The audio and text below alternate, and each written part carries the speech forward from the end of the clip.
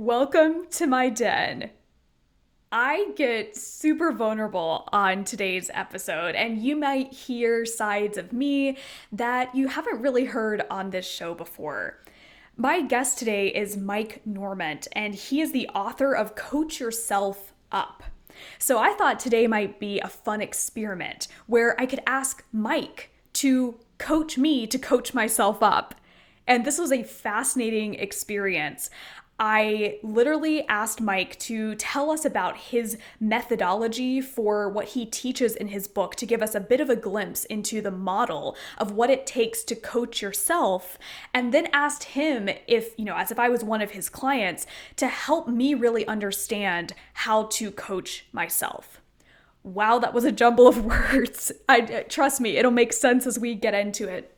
Mike is just such a wealth of knowledge when it comes to looking inside yourself, whether you're stalled in your career or you're advancing quickly. There's so many aspects of our careers, of our lives, that we brush past on a daily basis without recognizing or building and honing this skill of coaching ourselves through the difficulties and through the quick and fast-paced advancements.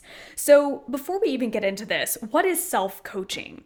So basically, this is how Mike puts it. Who do you talk to more than anybody else? For most of us, the answer is ourselves. Now imagine that you could use those inner conversations for your own good. High performance coaches know that to make a lasting outer change, you have to do the inner work.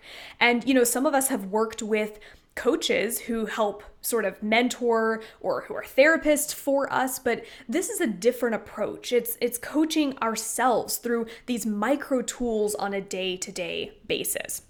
Pay special attention to what Mike tells us he calls the capital T truth versus the small t truth. It's definitely something you don't want to miss. And we even go in today about the ontological humility and sort of political realm of how coaching ourselves can impact the way that we view the world and the community that we're in. All right, this is a fun episode, so buckle yourself up. Now, before we get into the episode, I have to share with you once more about the GPT Innovators Cup that is coming up starting July 8th. This is the first ever competition for students to build a business using GPT this summer, and I will be personally mentoring every student who is a part of this. It's open to anyone ages 14 to 30 who's interested in exploring AI technologies within the context of a safe and supportive community, and to really race to build a business that can make them passive income. So if you've got a kid who is just exploring AI tech, or they're just brilliant and they're on their computer all day finding, cool strategies, but they just don't have the context or a community around them to support them bringing their idea to fruition, this is the competition for them this summer. So if you've got a kid who's interested, go check us out at dskills.io. Dskills.io, all the competition details are there. Without further ado, buckle up your seats or your time machines if you're cool like that, and join me in my living room with the amazing Mike Normant. You're listening to Native Digital, Native Analog, the show where we unpack the collisions and commonalities between my generation and yours. I believe that if you don't have a Native Digital on your board of directors, your leadership team, or at least one you pay to pester you like a fly in your ear, your business won't survive. Let's change that today.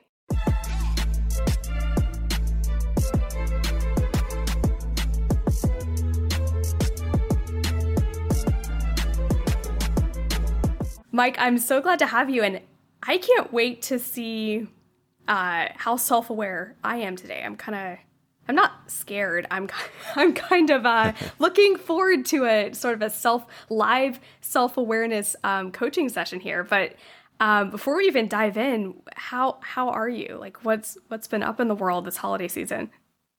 Oh, I'm doing great. Thank you so much, Hannah, for having me here. I really appreciate it. As you know, because I've canceled on you twice, it wasn't that long ago that I had COVID, and then second time around, we were supposed to meet. I still had some lingering cough that I didn't think was going to, translate well to an audio podcast. So thank you for sticking with me, and I'm glad that we're finally able to get together. And yeah, the holidays, I swear, it was like a few days ago where I literally looked at the calendar and said, oh my gosh, like how is it possibly December 5th or 8th or whatever it was? And I am not prepared for the holidays, if you will. And I think with each passing year, it sneaks up faster and faster.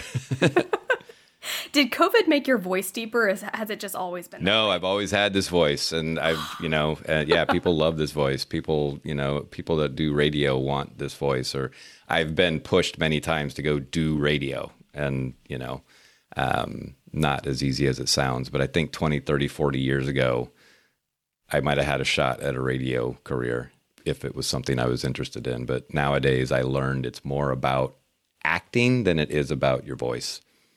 And I'm not a great actor, or at least that's a story I have about myself. Oh, please tell me. I want to hear this now. No. You will start, as we have our conversation, you will start to realize that that's language I use all the time, Hannah, is as opposed to saying, I can't act, I'm now aware enough, listen to me sound like I'm holier than thou, but I now realize that's a story I've made up. There's no big backstory or, got your eyes, oh, what can you tell me about? No, it's just I realize that is a belief I have about myself that is not founded on anything other than make-believe things I've told myself about myself. So the concept of story is a huge piece of the self-coaching work that I'm advocating in the world. That is fascinating. And to your point about everything on radio being more about acting, I'm curious how that'll play out today. But it's funny you mentioned that, because I was in, where was I? Myrtle Beach, South Carolina, a couple weeks ago. And we were filming, we're out on the street. So with my company, our startup we just launched, Skills, we go out on the street and interview people. I've seen a couple people. Of those. Oh, yeah. You have? Yay. Yeah. So as you know, we go out and just ask people, what do you do for work? Did you ever use your degree? Things like that. And we came across this one guy. I don't think his video has gone live yet, or maybe I posted it on my story because it was hilarious. But we ran into him, and he and his crew were out filming as well. But it was for the Visit Myrtle Beach radio/website, tourist whatever. Campaign, yeah. right. Tourist thing. Did you see this video? Because it was funny. No, I have not. Okay. So the guy is in, he's like 6'5", blonde surfer looking guy. And he's wearing these blue, like super touristy swim trunks, and flip-flops. But he's got, makeup on, comb over hair. Like, he looks the part of, like, legacy media out on the street interviewing. Like, not authentic at all. Well, he's playing this character that's called, like, Bob the Beach Guy or something. And he has to be this character when he's doing the interviews for Visit Myrtle Beach. So we get into this conversation. I have to ask, do you consent to being recorded? And then hand the mic to the person. Usually this is before any interview. Well, I said, do you consent to being recorded? And he said, I consent to everything. And then anyway, it was just, I asked him, did you get a degree? Oh, yes, the College of Myrtle Beach. What's your degree in? Beach. And it was just like this very farcical, he was supposed to play the character. He was in interview. Character. Yeah. Oh, okay. And he asked his producers, before the interview with me, asked them, should I do it in character or not? And the guy, of course, when he's not in his character, seems super likable. And as soon as he got into this character, instantly, with when I was doing the interview with him, when he was interviewing me, I was very authentically myself and being funny about the reason I go to Myrtle Beach is to make fun of all the tourist stuff. Like, I just love that. I go, me and some girlfriends go out there and we make fun of all the, touristy signs and the beach drinks and the overpriced things. And that's how we have fun. And so that's what I told him when he asked me what I love to do about Myrtle Beach. And his producer looks over at me and goes, no, you got to re-record that because this is about trying to get people to Myrtle Beach. And I'm sitting there like, Gen Z is going to love this if you publish it. But of course, this farcical actor characterized, media is not going to love it. So anyway, long story longer, to your point about just actors, like it, and I think this goes for what we're going to be talking about today. It is very easy to just walk around as a character of yourself instead of your real self. Or to not even know sometimes what I see my generation doing, not even know that you are a caricature of yourself. That may just kind of become your identity because you do it for so long. It's a great insight. It's a really, I could say, profound insight based on sort of a funny situation, right? Like seeing what's authentic, what's not authentic, and do we if I start to authentically believe that I'm not an actor, just to, pull the thread on that earlier one, at what point does that just become true to me? And it's my truth. And I talk about the difference between capital T truth, the objective truth, and what I call small t, my truth. And I think as individuals, we very often take some of our small t truths and believe them to be capital T truths. And all of a sudden, that's who I am. Can you give an example of that? Like how that shows up at work or life or in friendships? Yeah, sure. Let's see. If I believe that to fit in a particular environment, I can't show a particular side of myself, or that thing that I do would be, needing things to be perfect is a common one, right? Where I start to believe that for me to be successful, everything I do needs to be perfect.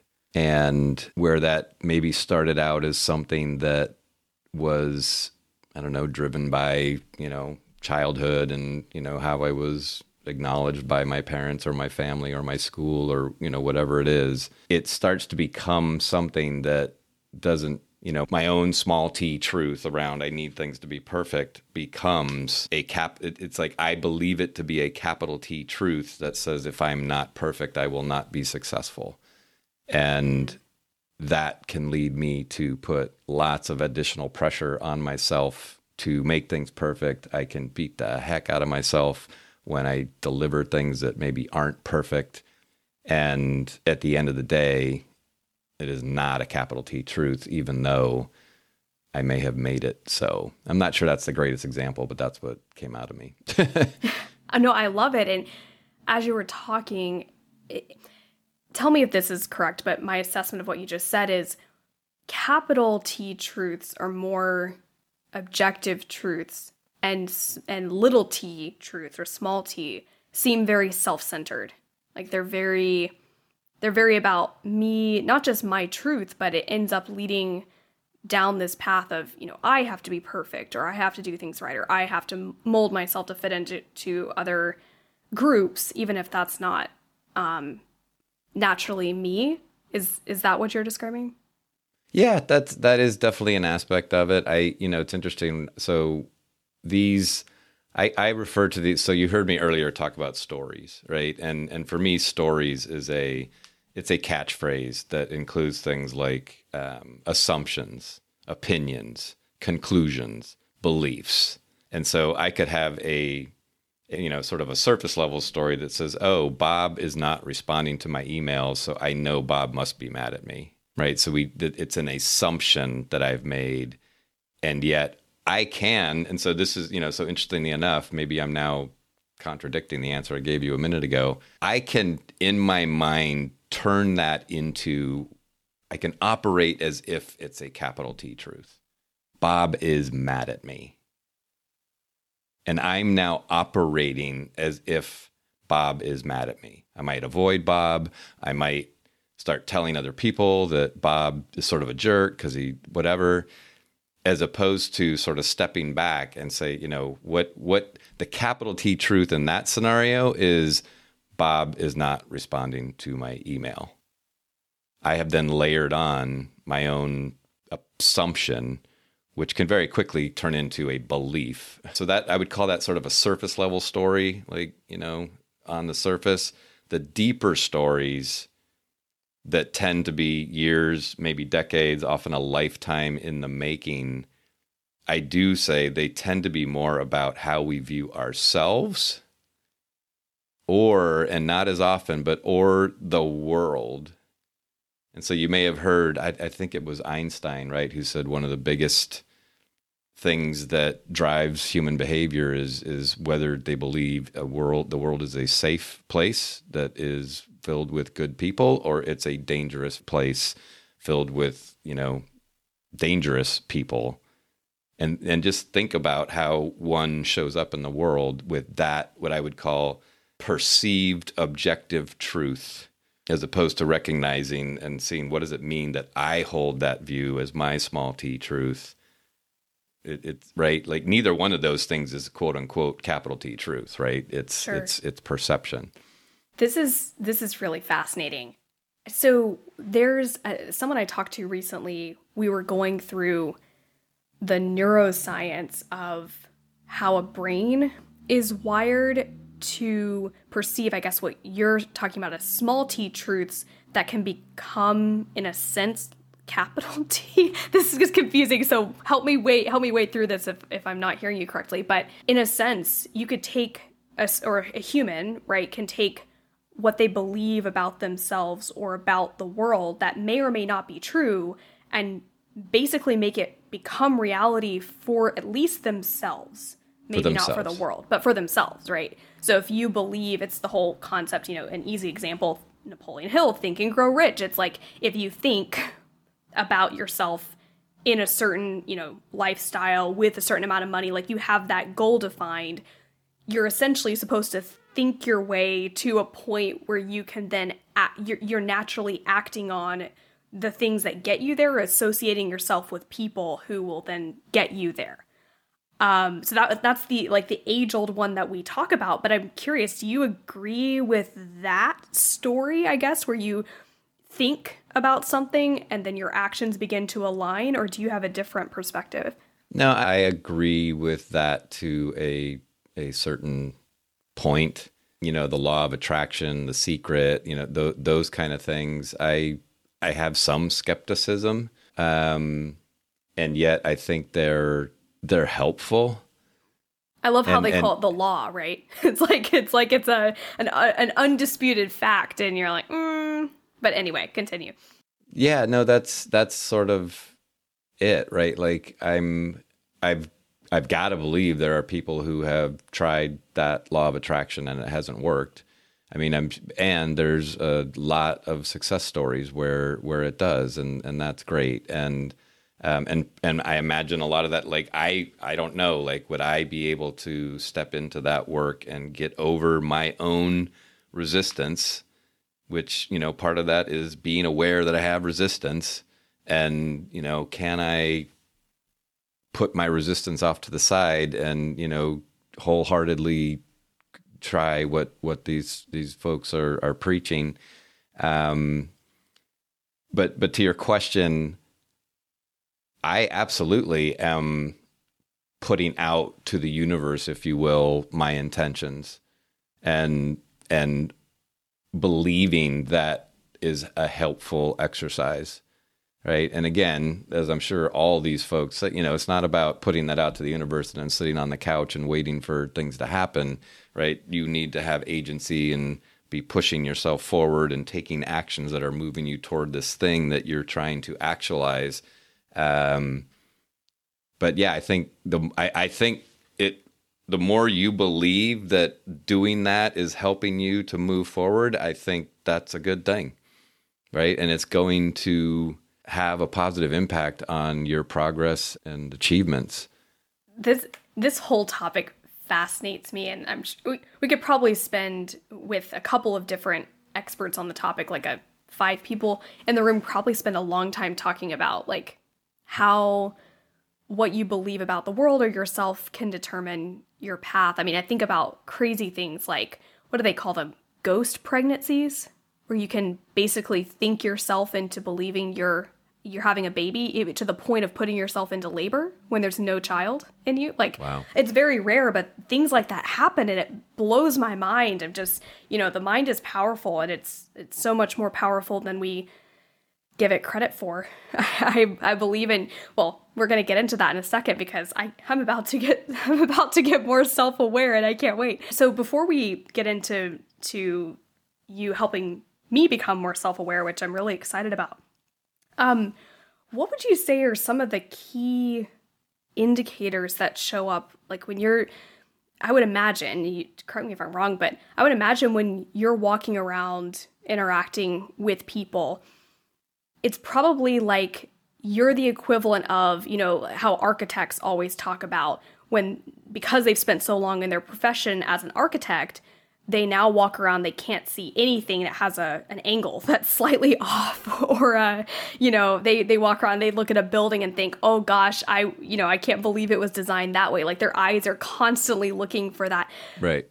When being a coach and someone who focuses their whole career and work on self-awareness, what are some of those indicators as you're walking around that you notice among people that really show you they're either really self-aware or really not self-aware?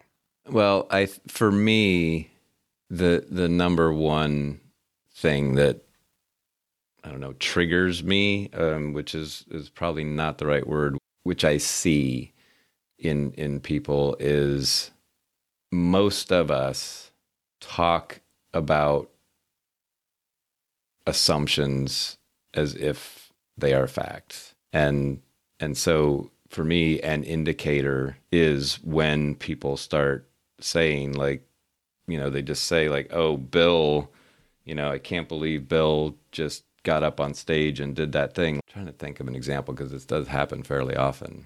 You're all good. If someone put me on the spot with this question, No, it's like I have the answer. I'm not sure how to articulate it. It's when people are quick to assign responsibility or blame, or, hey, this project did not come out the way we planned, and it's obviously because marketing didn't do their job.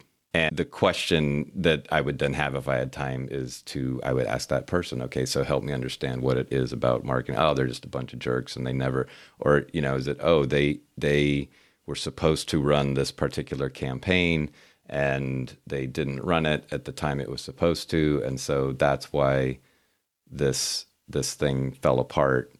But it's really helping people start to, to broaden their perspective, to think about, so, is it possible that there was something that the product team might have done, or is it possible, who else was involved here? Is there somebody who was supposed to remind marketing to do the right? Like we're so quick to jump to the answer. There's a phrase, there's a book that I love called Conscious Business by Fred Kaufman, and he has this great idea called ontological humility. And you may be smarter than me, Hannah, but I had to look it up. I had to look up ontological, and ontological, in a nutshell, is the branch of philosophy that is interested in the study of reality. And so ontological humility is acknowledging that my perception of reality is not necessarily the only one. And so as opposed to saying Bill did this and so he's wrong, or marketing did that so that they're wrong, it's to be like, okay, my perception is that marketing is wrong in this case, but I don't know what I don't know. So can I step back and expand the lens and start to get a better understanding? I may be right. Marketing may have screwed this up. This is the interesting thing. It may be the truth.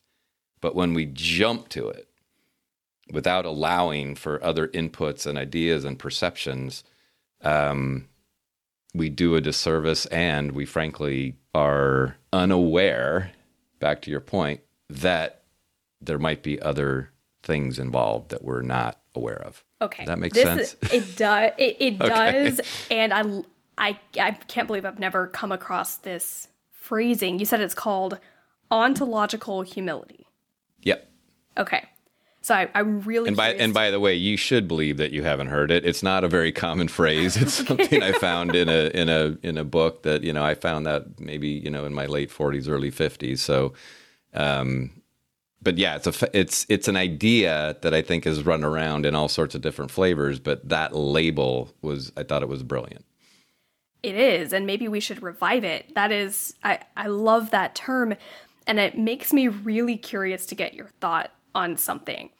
So my friends and I frequently have conversations around basic structures in our society, political ones, social, economic, etc. And what we come into the conversation from all different viewpoints understanding is there's this underlying current we all have to recognize, especially when we have never experienced living, or at least I haven't, living in another country that has a very different undercurrent or framework for their political systems.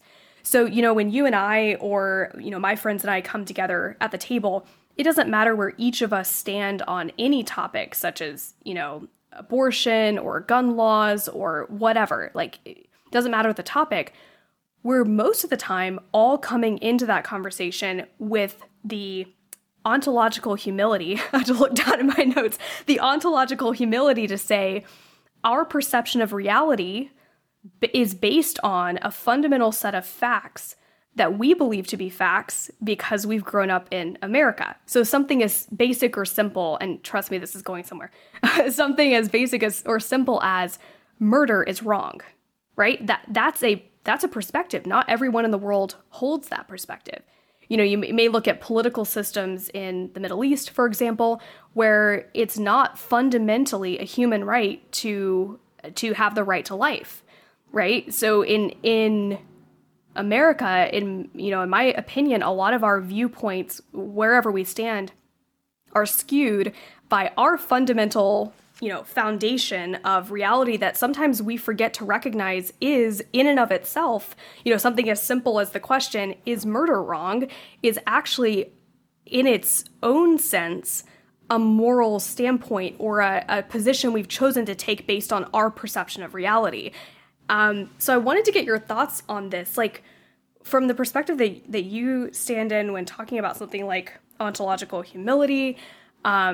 How do you think, we as a society should approach something like conversations about politics or different perspectives on moral beliefs or religious beliefs if we don't know that even basic things, or if we don't recognize that even basic things about our society are based on frameworks that we've also created, as a society? Am I making any sense? I want to make sure you feel comfortable answering this question, but this is something that's been on my mind a lot lately. Yeah, I'm going to provide a response, and then you can decide if I'm answering your question or not. So I'm also a Buddhist practitioner, and there's a lot of overlap between Buddhist principles and some of these ideas around, reality. And in fact, a couple of things. One of the things that somebody said once that sort of blew my mind, and I now talk about it a lot, and so I'm now more comfortable with the idea. But when I first heard it, it's like, wait, is that right? And what this person said was, he said, one of our fundamental challenges or issues as a species, human beings, is that we believe reality is objective. And he said, when in fact, reality is subjective. We each, and again, there's still, even saying it, right? There's like, okay, because I could imagine a lot of people going, wait, I want to challenge you on that. I want to stick my finger in your chest and tell you why that. But the more, there are some things that we can all agree that there are objective truths. right? Although even the scientists who do physics, right, like they continue to find new ways to explain the universe and learn new things, right? So, but you and I are having this conversation. You and I could go to a concert together, stand together for the entire concert, and there was a reality that occurred. The singer was on stage. They sang that song. They winked at somebody in the audience.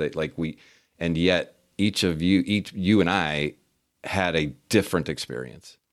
Like our reality of that concert, there was some shared bits, but most in general, it's subjective. So to your point, and so sort of an offshoot of that, Hannah, that I'm still working on really trying to embody and live from this place. I mean, let's just take the divisive politics that exist in this country right now. I tend to be more center left. I live in a part of the country, the Bay Area in California, that is center left, if not perceived, and maybe is left. That is an influence on my reality and the way that I start to make up what's right and what's wrong, right, for me. And so it's very easy and very common for us to see somebody doing something that goes against what we believe, and we label them as wrong. And we get into this right-wrong thinking. And one of the things I still fall into this trap is, let's say there's somebody talking about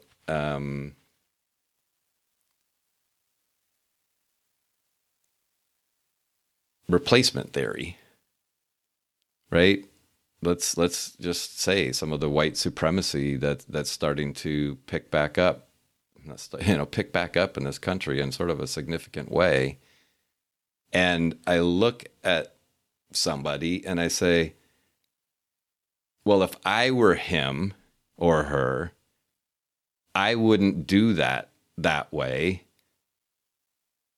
And then, but if I'm really, really honest with myself, and like I said, this is hard. If I step back, wait a minute, if I were him or her, my upbringing, my environment, like I would be acting that way. And so I think there's this, and you hear this all the time. It's like, can we take more steps to understand and validate that both of these subjective realities have merit?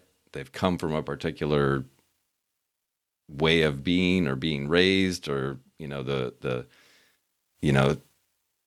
being in the system, right? Living in poverty. Well, if I was living in poverty, I would pull up my bootstraps and da da da da. It's like bullshit, right? Like I have no idea. I can't go and say, what is it like to live in poverty with with all the structures in place to make it hard to get ahead. And so I think there is this sense, if we could all recognize that we're all sort of coming from our own place, having our own subjective reality. I don't know. Now I'm sort of getting lost in my thoughts. So I'll just pause and see if I borderline answered your question. No, thank you for that. I appreciate all of that. And I want to highlight something you said, which, to sort of summarize this, if I'm hearing you correctly, it seems like there's a place and time for this broadening of perspective that you talk about, right? Like we're based on our own siloed version of reality or what we see, or to your point about replacement theory, the guy who believes this, maybe it's based on conditioning or childhood or whatever factors might be playing into it.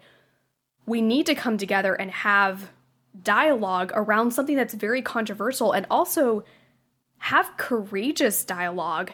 But there's also a point where, I mean, especially with something like replacement theory, it is right to get fired up if you adamantly believe that that's wrong. Like, we point out, the people in, just thinking even back to, of course, the age-old example of if you were, living under Mussolini or under Hitler and you didn't do something, like we point back, or at least I sometimes point back to those people and think, well, I should have been the one standing up, or I would have been the one standing up against what was wrong.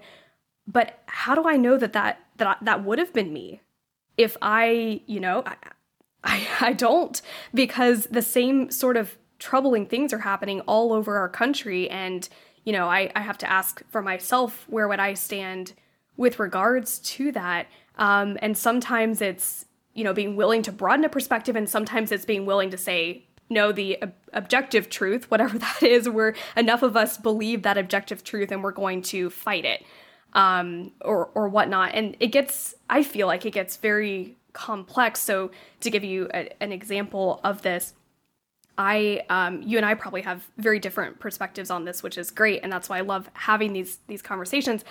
I'm a Gen Zer, and a lot of times people assume that we are all left-leaning. I'm actually I wouldn't say much more right-leaning. I'm much more libertarian.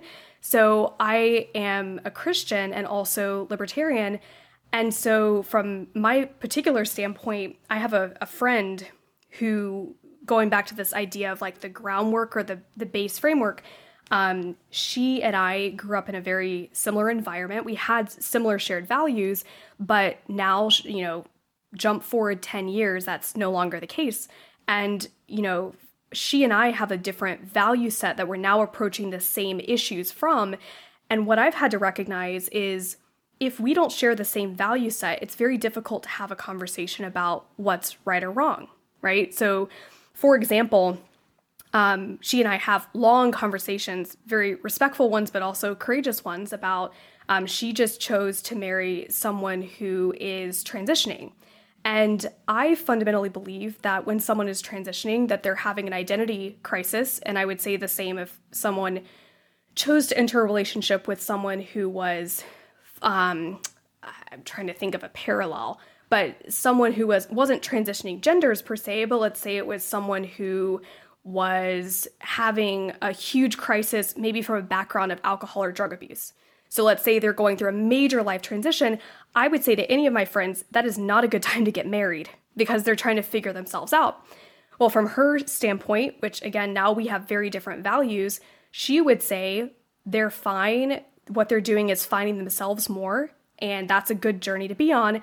I would say that's a harmful journey because I believe as a Christian that there is an objective truth. But again, I cannot say, because I believe there is an objective truth, that, for example, you or my friend would also believe that.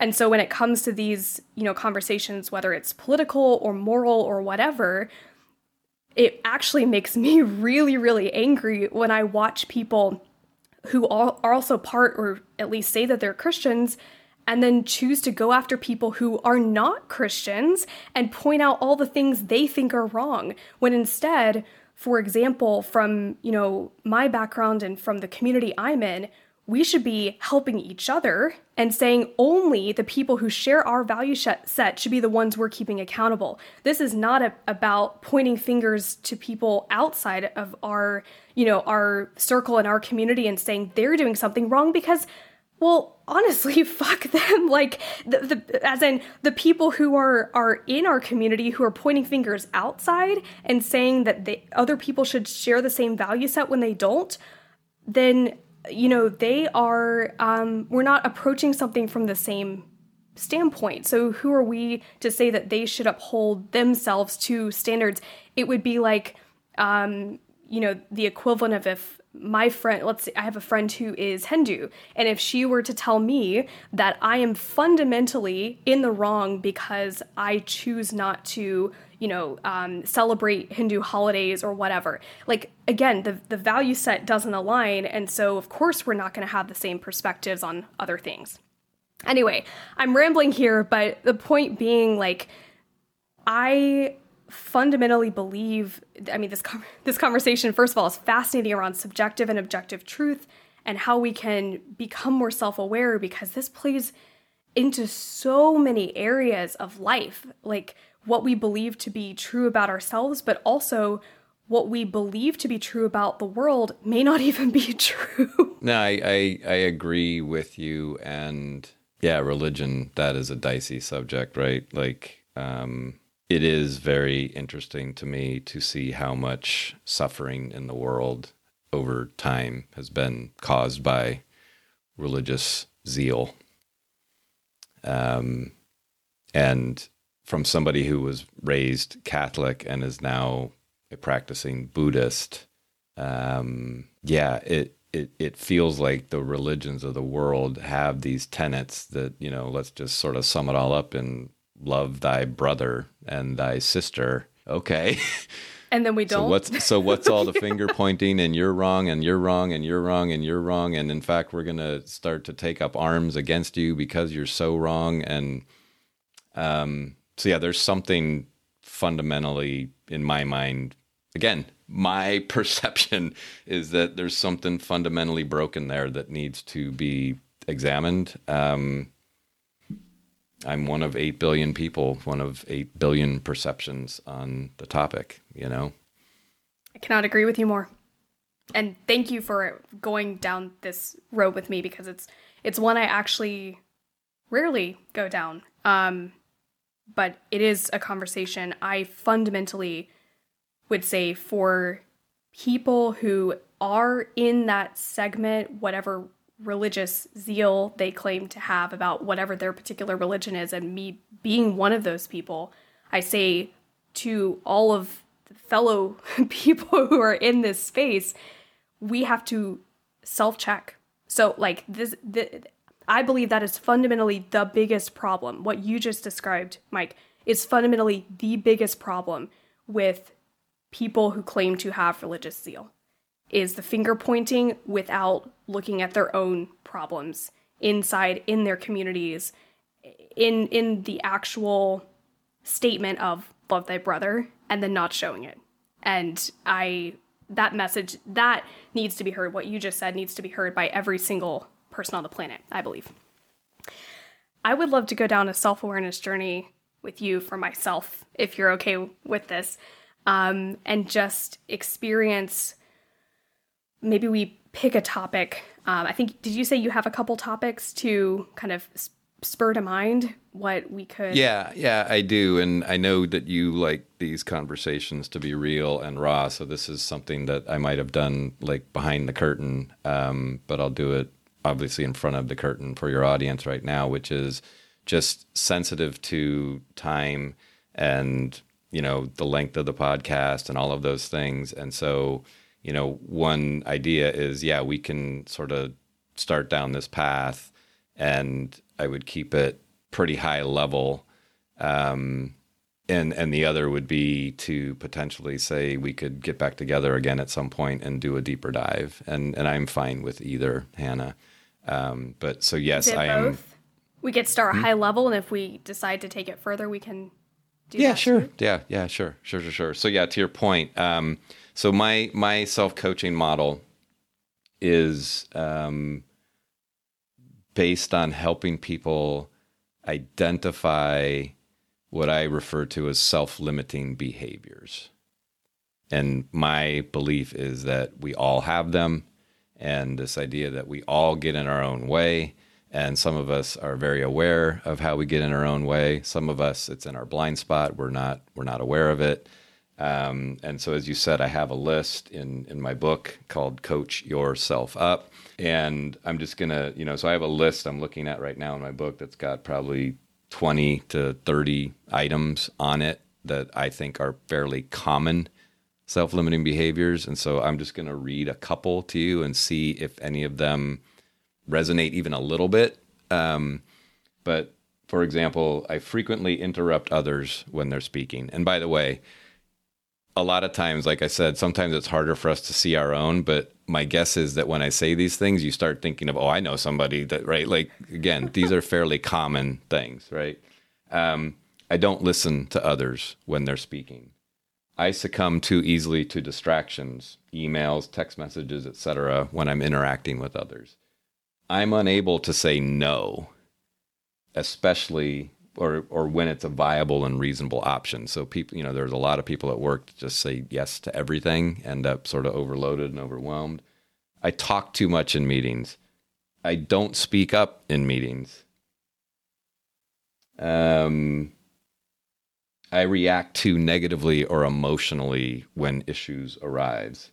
I get frustrated too easily, too often, right? So these are tangible behaviors that are visible to other people where, if you take the example of the frequent interrupter, it's very clear to everyone around that person that if they were able to shift that behavior, it would serve them and help put them on a path toward more success. Right? So that's the idea, is what behaviors. And I'm a big fan of, because talking about Gen Z, I've done many times where I'll be at a company pitching this program, and I'll get to the point where I'll say, so here's the example self-limiting behaviors, and I'll throw up a slide. This is back pre-COVID, a room of 20, 30 people, a slide showing up on the wall, and I'd get people taking pictures of the list. They'd be elbowing each other, like whispering, laughing, like, people would raise their hand and go, what if I do them all? Like, and so there is something about this, the tangibility. I don't even know if that's a word. The fact that this is a tangible list, as opposed to, hey, think of a behavior, think of where you get in your own way. I don't know. But you start giving people a list and they say, oh, actually, yeah, I think I don't speak up in meetings. So I don't know. Was there anything on that list that even came close? Probably the biggest one for me out of those would be having trouble saying no. But is it okay, so is it enough that do you have trouble saying no, or not really? I would say I've gotten better over the years, for sure. I would say it's probably the hardest for me when it's someone who is close, who maybe the best way to put it is, if I've had a relationship with someone for a long time or on and off, and my goals have changed, or I'm shifting direction in a different way, and that person asks for a favor, or, a recent example, an interview, but, the content or the direction they were looking for no longer aligns with where I'm putting my energy. And I do struggle to say no. It's like, I guess it's less of maybe being a people pleaser or a yes all the time person to the point where I'm overwhelmed. It's more of maybe navigating the transition of friendships from one phase of life to another and being able to say no. That's fair. I mean, so are there any behaviors that you have that you're aware of that you wish you could shift? Or, again, I know you're not working in a company, so you're not, feedback from the boss or anything like that. But yeah, are there any behaviors that you're feeling like it'd be cool to shift them, but it just feels too hard? Or yes, definitely. I'd say the one that's most on my mind right now is habit building, just being consistent. I have a very, very difficult time with consistency, and that's with everything in life. It could be something as simple as getting regular exercise, making sure I'm not going, up and down with, the type of food that I eat. Well, hold on. How about exercise? Can we just focus on that? Sure. So just tell me a little bit about that. Oh gosh, this is a cycle. So I'd say where I go is, I first of all hate exercise. My sister, so I'm one of 7. I'm the oldest. My things were always music and writing and speaking and pretty much anything to do with words. And she was the athlete. She was the gymnast at the gym 6 days a week from like age 7, that sort of thing. So I think I developed, because maybe of comparison over the years, a pretty unhealthy relationship with exercise. And so now I struggle to get even on like a 10-minute walk every day, or, I felt really good for like 3 weeks going to Planet Fitness in the morning, 3 or 4 days out of the week. But I think maybe at certain times of the day, I get to the point where I'm like, it's not going to be worth it anymore if I don't start my metabolism early through exercise, doing it in the morning. It's not worth it in the afternoon or the evening. So anyway, yeah, so my consistent or lack of consistent routine is probably something haphazard between maybe a 10-minute or more walk 4 or 5 days out of the week. And some weeks I'm really good about being consistent. If I start on Monday with the right, exercise routine, I get to the gym 3 or 4 times during the week. And if I don't start it correct, I go none of the week. It's very up and down. So I'm whether or not you've aware of these resources, there's Atomic Habits, right? James Clear has some really great content around habit building. You see all these books behind me. Somewhere near the top of one of those stacks is, I think it's BJ Fogg has, what's the name of that book?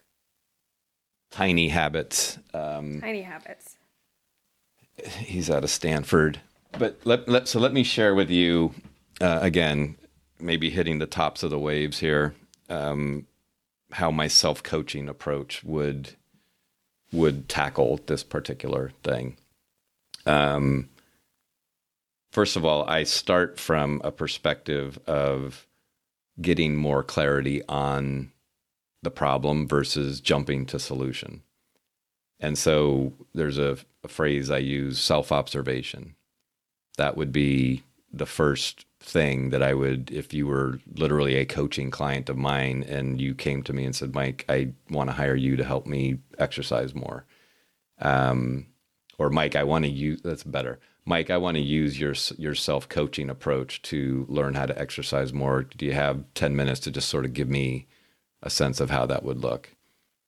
Sure, Hannah, of course I have 10 minutes. But I would say for the next couple of weeks, I want you to start paying attention to what's going on when you're choosing to not exercise, right?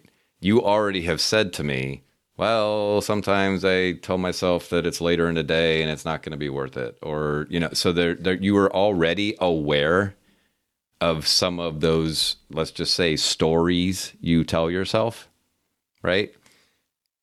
And you may believe that, yeah, that's it, Mike. Like, I know my story. Or you might say, you know what, Mike, this sounds like an interesting exercise. I think I am going to take a couple weeks and just start seeing if I can get more clarity. Like understanding, there's an old engineering phrase, what is the as is situation? Let me get clarity on that before I start to move into the to be or desired situation. And so as you pay attention, and I would encourage you, once or twice a week to take some notes.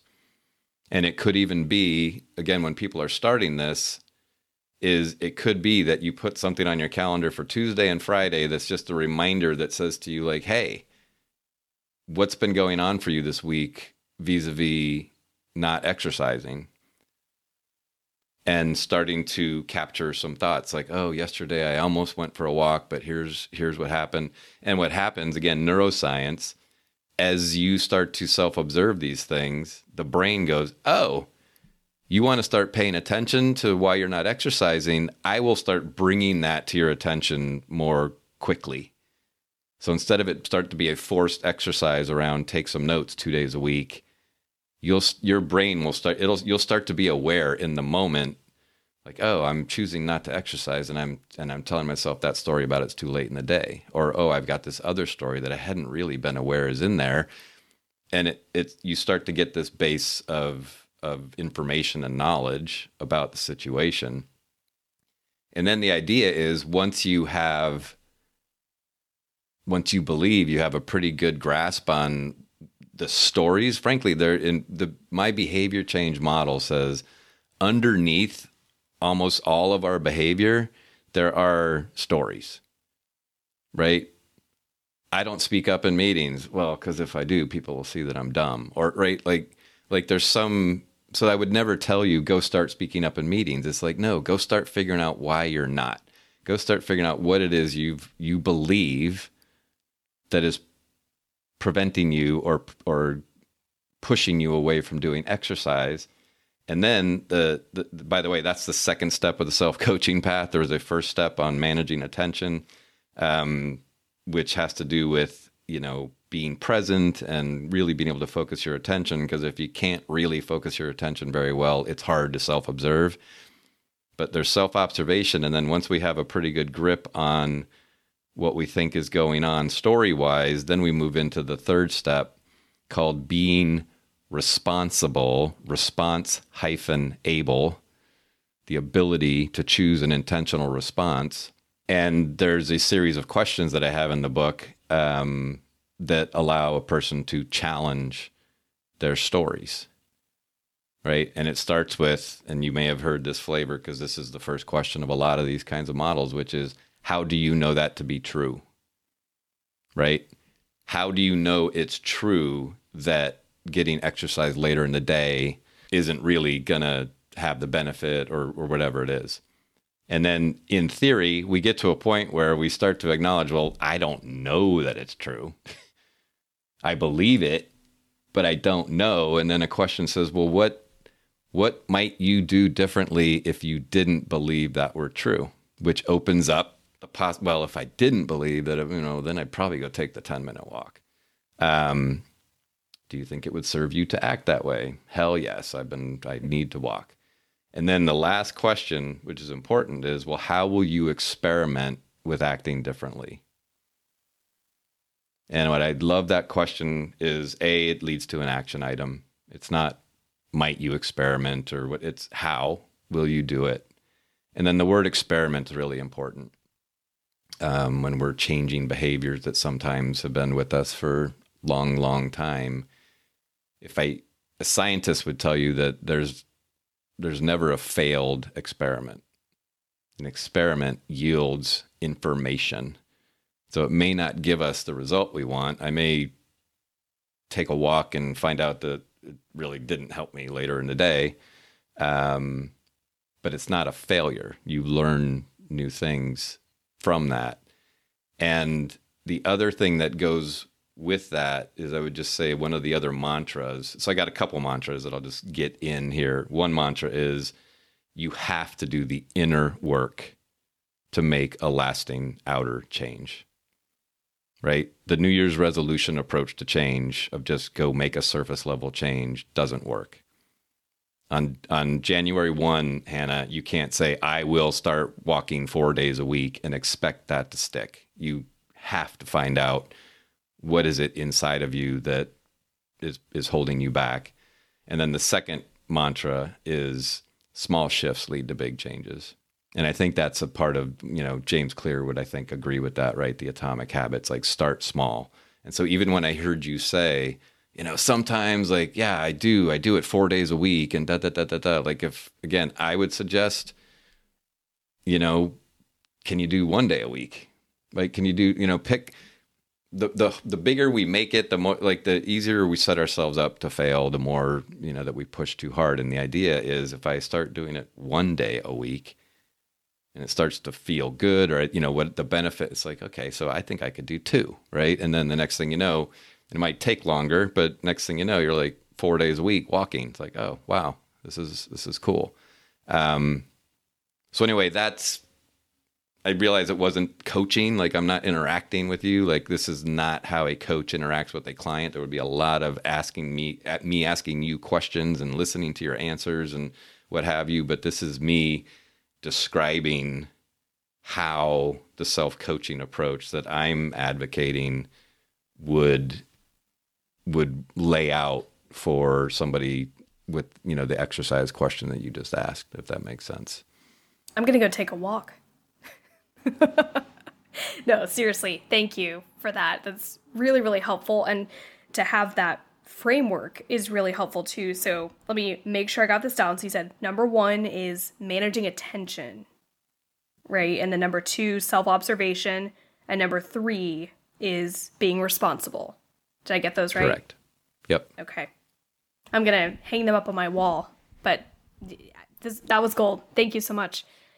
We You're are welcome. getting close to the end of time here, past the time here. So, do you have any final thoughts on self-awareness to leave us with? You know, what called me to this work later in my life, in my late 40s, a number of things happened, including losing my mom, and sort of led me to that, proverbial WTF moment around, what am I doing with my life? And no regrets, but doing some, frankly, unplanned personal growth work that led me to these concepts and helped me realize, so if I had a story that I'm not a risk taker, and it wasn't, and I would never have used that language before, I would just tell you, I'm not a risk taker. Fact.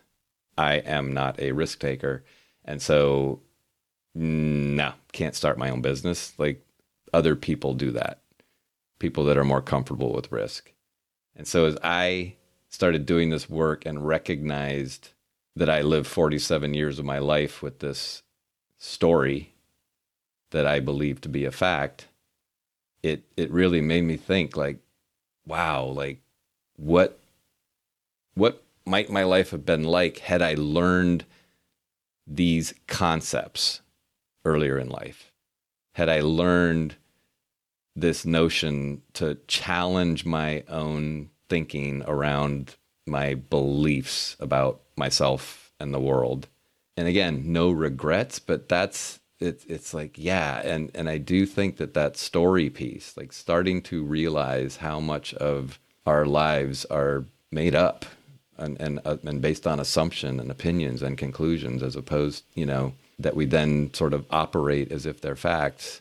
So I would just encourage all your listeners to start to really think about, where might you be getting in your own way? Where might you be, what do they say, keeping your light under a bushel as opposed to letting your light shine? Like, world needs more light shiners, So anyway, I don't think that was all that articulate, but it serves the purpose of letting people know. And by the way, when I was 47, I was the head of learning and development at the second company in a row. I was relatively self-aware. Myers-Briggs, like I had no reason to believe that I wasn't self-aware. And boy, was there a lot of ground in there that was just fodder for growth.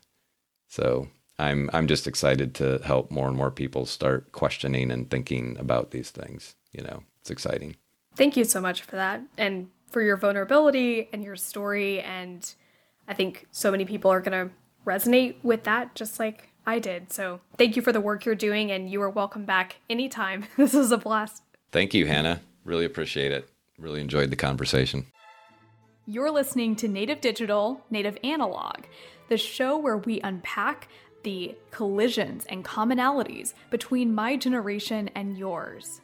I believe that if you don't have a Native Digital on your board of directors, your leadership team, or at least one you pay to pester you like a fly in your ear, your business won't survive. Let's change that today.